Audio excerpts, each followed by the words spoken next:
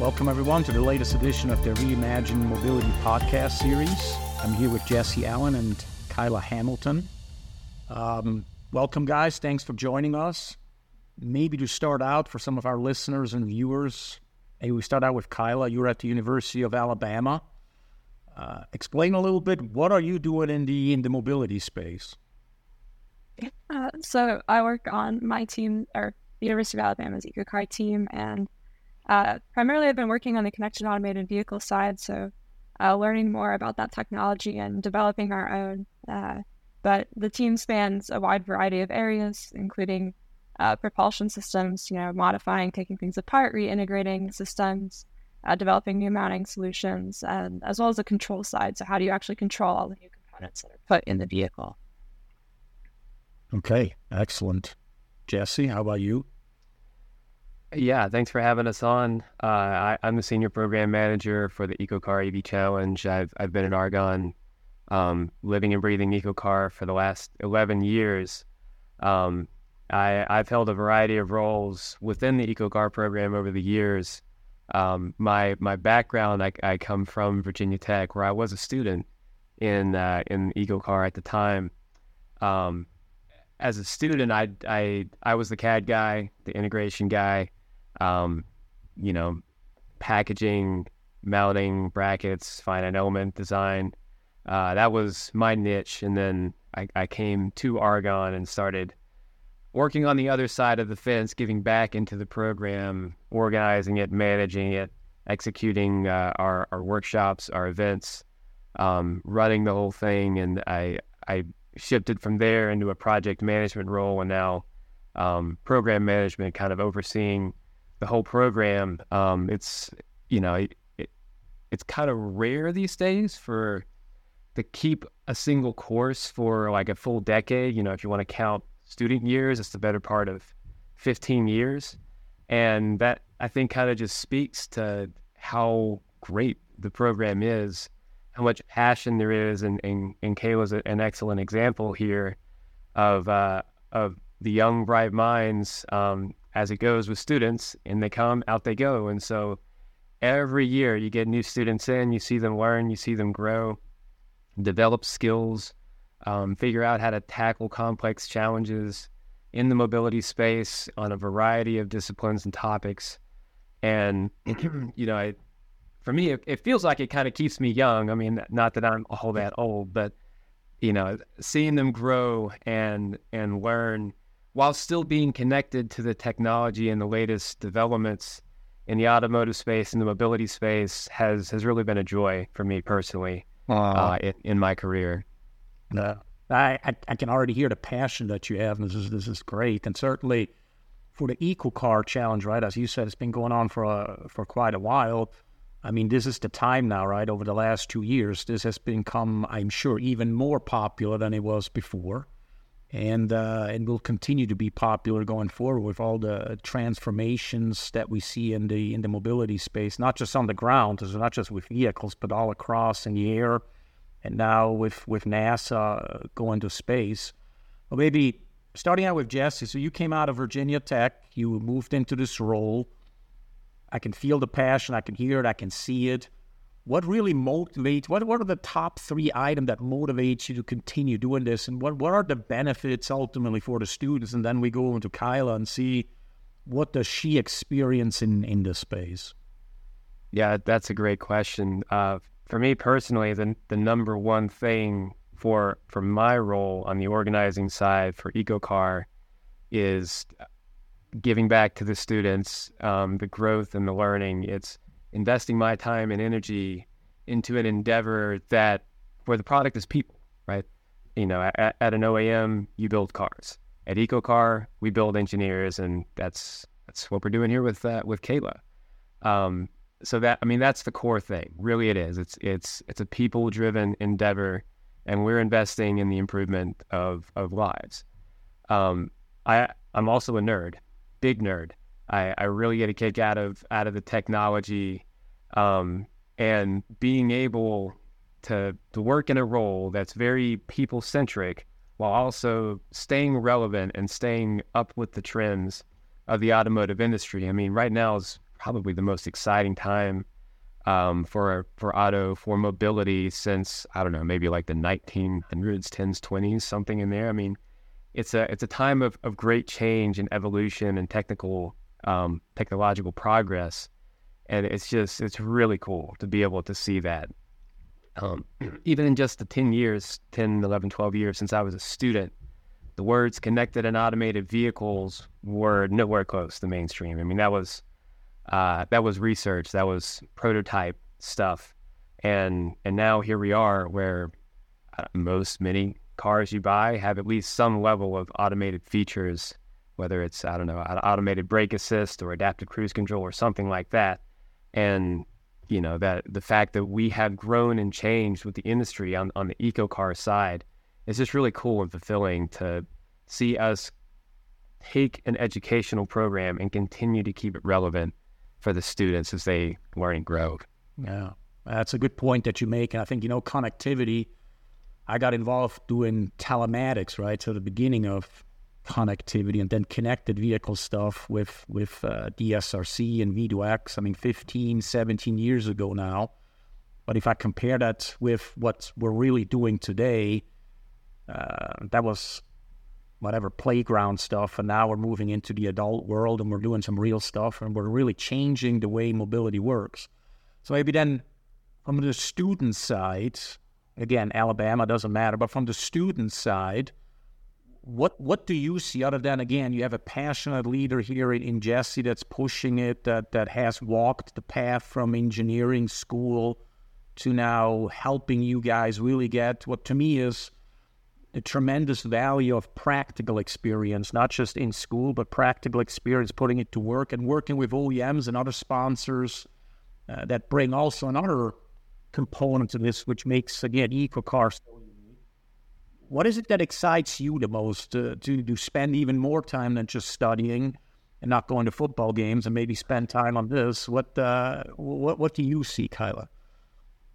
Yeah, so I've been involved in my school's EcoCAR team for off and on over the last 6 years through undergrad and grad school, and getting to see a lot of different roles, responsibilities, and just different areas to learn. I got involved first just from wanting to get more hands-on experience. You learn a lot in the classroom, but you don't get the application side of it. So you go from, you know, the theoretical side in the classroom straight to the workforce, and now it's how do you make that jump of application? So joining the team was really unique in getting to actually apply those skills, learn new tools that you don't see in the classroom, but will in industry, especially automotive. And that was the main reason that I got involved. And then I stayed because of the opportunities to network with, you know, automotive sponsors. There are a lot of different companies that sponsor a competition, and it's great getting to network with all of them, learn their tools. I love the team, and as I've progressed, I've gotten to step into different leadership roles. So seeing more of the management side of it, how do you manage teams, while still getting to learn new technical skills, which I think is really important, especially as I continue my education. Yeah. So maybe I'll put my eco hat on for a moment, or EcoCAR hat on for a moment, Jesse, and try to help you out here and looking at our student Kayla here. In your opinion, how much more valuable, how much more prepared for the business world, right, to work for an OEM, for a supplier, a company like EVL, how much more prepared will you be, or are you already, compared with others that are not, that have decided not to maybe join or participate in EcoCAR? Can you give me an idea? Do you feel like you're, you know, twice as prepared, 3 times? I don't know. Give me a little bit of an idea of what you feel, how valuable, let's say, for you specifically, this is. Yeah, they're light years ahead of their peers. EcoCAR students are ready to drop in and hit the ground running. You know, and that's kind of a qualitative, anecdotal way to say it. I think it's probably fair to equate 2 or 3 semesters of EcoCAR to roughly 8 months to a year of on-the-job training, because you're working with real products, an actual vehicle. You're dealing with the CAN networks, their protocols, their methods, the same things that you're doing at an OEM or a tier 1 supplier. You're doing that as a student on campus. from a quantitative standpoint, we've got really good data on this. Over the last 5 years, every year we have surveyed the entire population of EcoCAR students and asked questions like, are you graduating? Are you looking for a job? Did you get a job? How much did they pay you? And over that 4-year body of data, if you boil it down for just undergraduates and even divide by discipline, mechanical, electrical, computer science, we've got a big pile of data that says EcoCAR students command a salary premium compared to their non-EcoCAR peers. Naturally, it depends by discipline, but somewhere in the range of like $5,000 to $10,000 more than their non-EcoCAR peers. And let's assume that we have a rational labor market here where employers aren't just throwing money for no reason. That kind of speaks to the quality of students and the quality of engineering talent you get out of EcoCAR. Yeah, absolutely. Kayla, maybe your perspective to that? Yeah, I mean, I definitely felt more prepared going into internships and co-ops than some of my peers. Just talking to them on the job, the skill sets that I had already had through working with some of the tools that we get to see through EcoCAR, again, that you don't see in the classroom. I just felt a lot more confident going in and being able to step into that role and do more. Do you feel like when you go into an internship, because for us, we have interns, it's sometimes hard to gauge how much experience do they not have, right? Paper is one thing. Once you see them, some are like, oh my gosh, you can give that person anything and everything and he or she's going to do it. And other ones, on paper, you give anything and then you realize, they're still students. They're still learning what exactly this means in the real world. Have you experienced this? Is EcoCAR almost more challenging and more demanding and more maybe also enjoyable because it's diverse and challenging than when you go into an internship? Have you experienced that? It's definitely a little bit more intense, I think, than doing an internship. We have tight deadlines to meet. We only have a set amount of time within the semester to bring the whole CAR together, depending on how big our team is or what our skill sets overall look like. We spend a lot of time, training new members and getting them up to speed. Interesting. Maybe go back, Jesse, you said, again, you work for Argonne National Labs. What is Argonne's goal with this? Argonne is a research facility, obviously do a lot of great stuff, tremendous facility. Some of my team members just visited you guys a few weeks ago. But what is Argonne's thing with EcoCAR? What's the benefit there? Yeah, so the big picture, Argonne is a multidisciplinary science and engineering research center where talented scientists and engineers work together to answer some of the biggest questions facing humanity.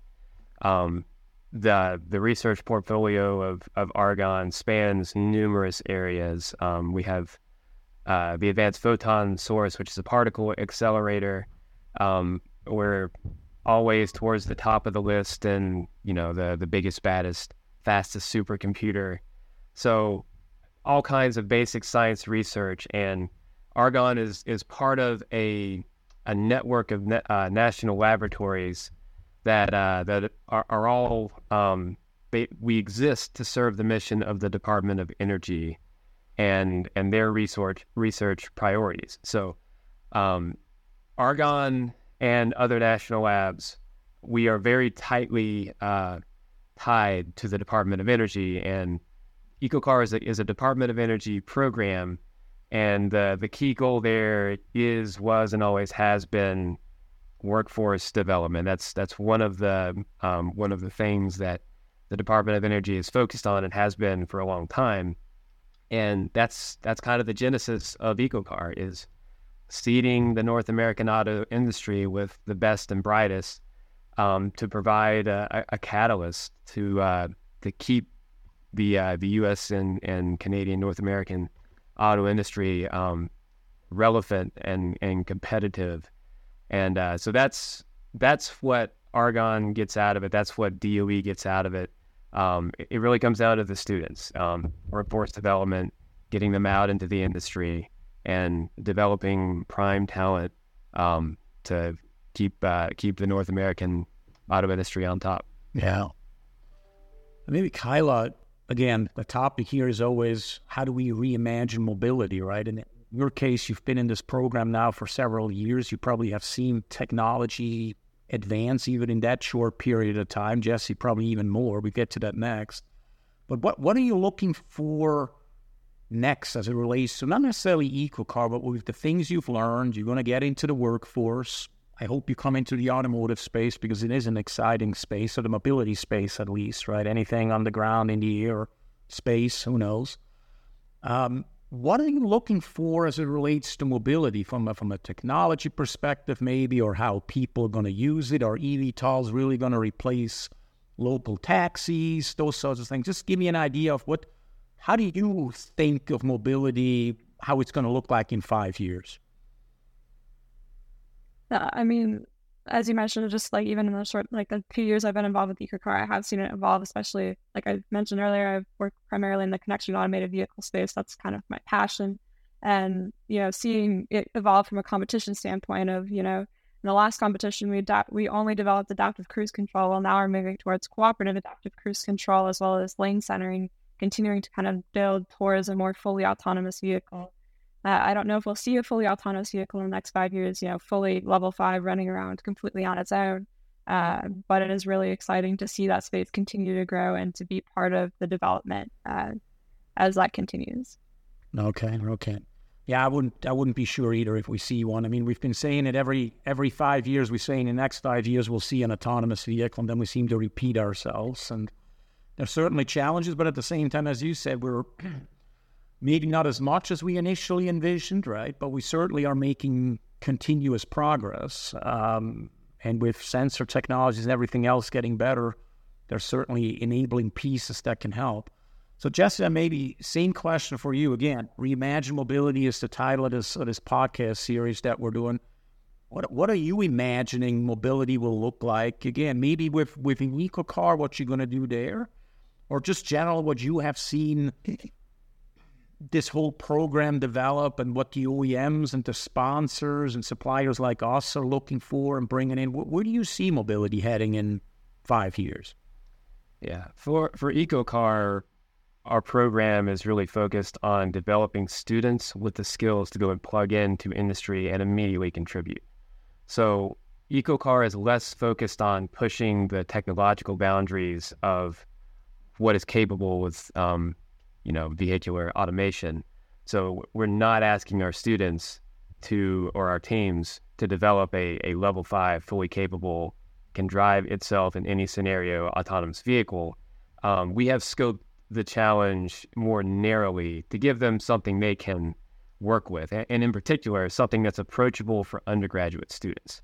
Now, bigger picture, mobility in the auto industry writ large and what automation looks like, this is fascinating. I quick aside, but my dentist is an engineer that diverted to dentistry, and every time I go in there, he asks me, "So when are we getting self-driving cars?" So I get asked this question like at least twice a year. I kind of see two frontiers here. One is the technical frontier. Can you produce a vehicle that actually can do it? Just a single vehicle. Can we get the technology to a point where it's ready to truly go and drive itself in all places and all scenarios? That's one frontier, and there certainly are companies in a couple spots. I think San Francisco's one hot spot. Part of it's the technology, part of it's the regulation and the permitting, and those are kind of growing together. The other side of this is more of the mainstream. The features that are out there are more widespread. How do we get people to actually use them and adopt them and understand them? Everybody seems to have their own terminology for what is effectively adaptive cruise control. Everybody's got their own branding, and it's really pretty confusing for someone who's not familiar with those features. My parents, for example, they own a Chevy Equinox, and it's equipped with adaptive cruise control. And I asked them about it. It's like, yeah, I don't know what that button does. I don't use that. So I think those two challenges are the two frontiers we're going to see play out, at least as far as I can see it. Either way, EcoCAR will continue to train students who are going to be equipped to jump in and help the OEMs and the tier ones solve the problem. Yeah. I think you're bringing up a good point. And then I have one more question for Kayla is the consumer or public education piece, right? With adaptive cruise button. That's a big thing. We'll see it with, again, now with hydrogen, right? And fuel cell coming in. People are like, what is this? This is dangerous. It sounds like it's going to blow up. Your point about your parents not turning on that button. Our cars are always full of technology because that's what I want. I want to drive what I design or help design. And my wife just always says, as soon as I get in, I turn everything off because I don't like none of that stuff. So it's interesting, right? But last question, Kayla, you talked about connectivity and how that is really where your passion is, right? Autonomous and connectivity. If you had to pick a place or an industry or a sub-industry of mobility outside of, let's say, passenger vehicles, okay? Mobility, autonomous, we're talking ships, we're talking trains, we're talking motorcycles, heavy-duty trucks, off-road, mining, aerospace, lots and lots of different spaces where all this stuff, in some areas, been there longer. Say aerospace, for example, connectivity and autonomous been there way longer than anywhere else, probably, at least, again, to a limited area. But what fields outside of passenger vehicles would you be mostly excited about to work in? I think the concept of trains or like heavy duty vehicles is particularly interesting with trains just because, we still transport a lot of goods and people still that way. And it's a more limited space to some degree. Your train is stuck on the track. So how do you deal with diverting trains? How do you deal with weather conditions, things like that? Some of it's still similar, but it still presents a slightly different problem and problem-solving space. Okay. All right. Very good. Well, thanks, guys, for joining us today on the Reimagine Mobility podcast series. Great feedback. Very interesting what you guys are doing at EcoCAR and how you as a student representative here, Kayla, are benefiting from it. It's great to see, and we're glad we're partnering together and others continue to invest here because, as you said, Jesse, this is the future, and we need the brain power here to push the leading edge of technology further out so that we are able to reimagine mobility for the better of everybody. Thank you, everyone. Yeah, thanks, Stefan, for having us on, and thank you to AVL for being a sponsor of EcoCAR. We really couldn't do this program without the support of dedicated sponsors like AVL and GM, MathWorks, and DOE are the headline sponsors, so definitely appreciate it. Very good. Thank you. Thank you, guys. Thanks for listening to Reimagine Mobility Podcast. If you like this episode, please subscribe and tell a friend.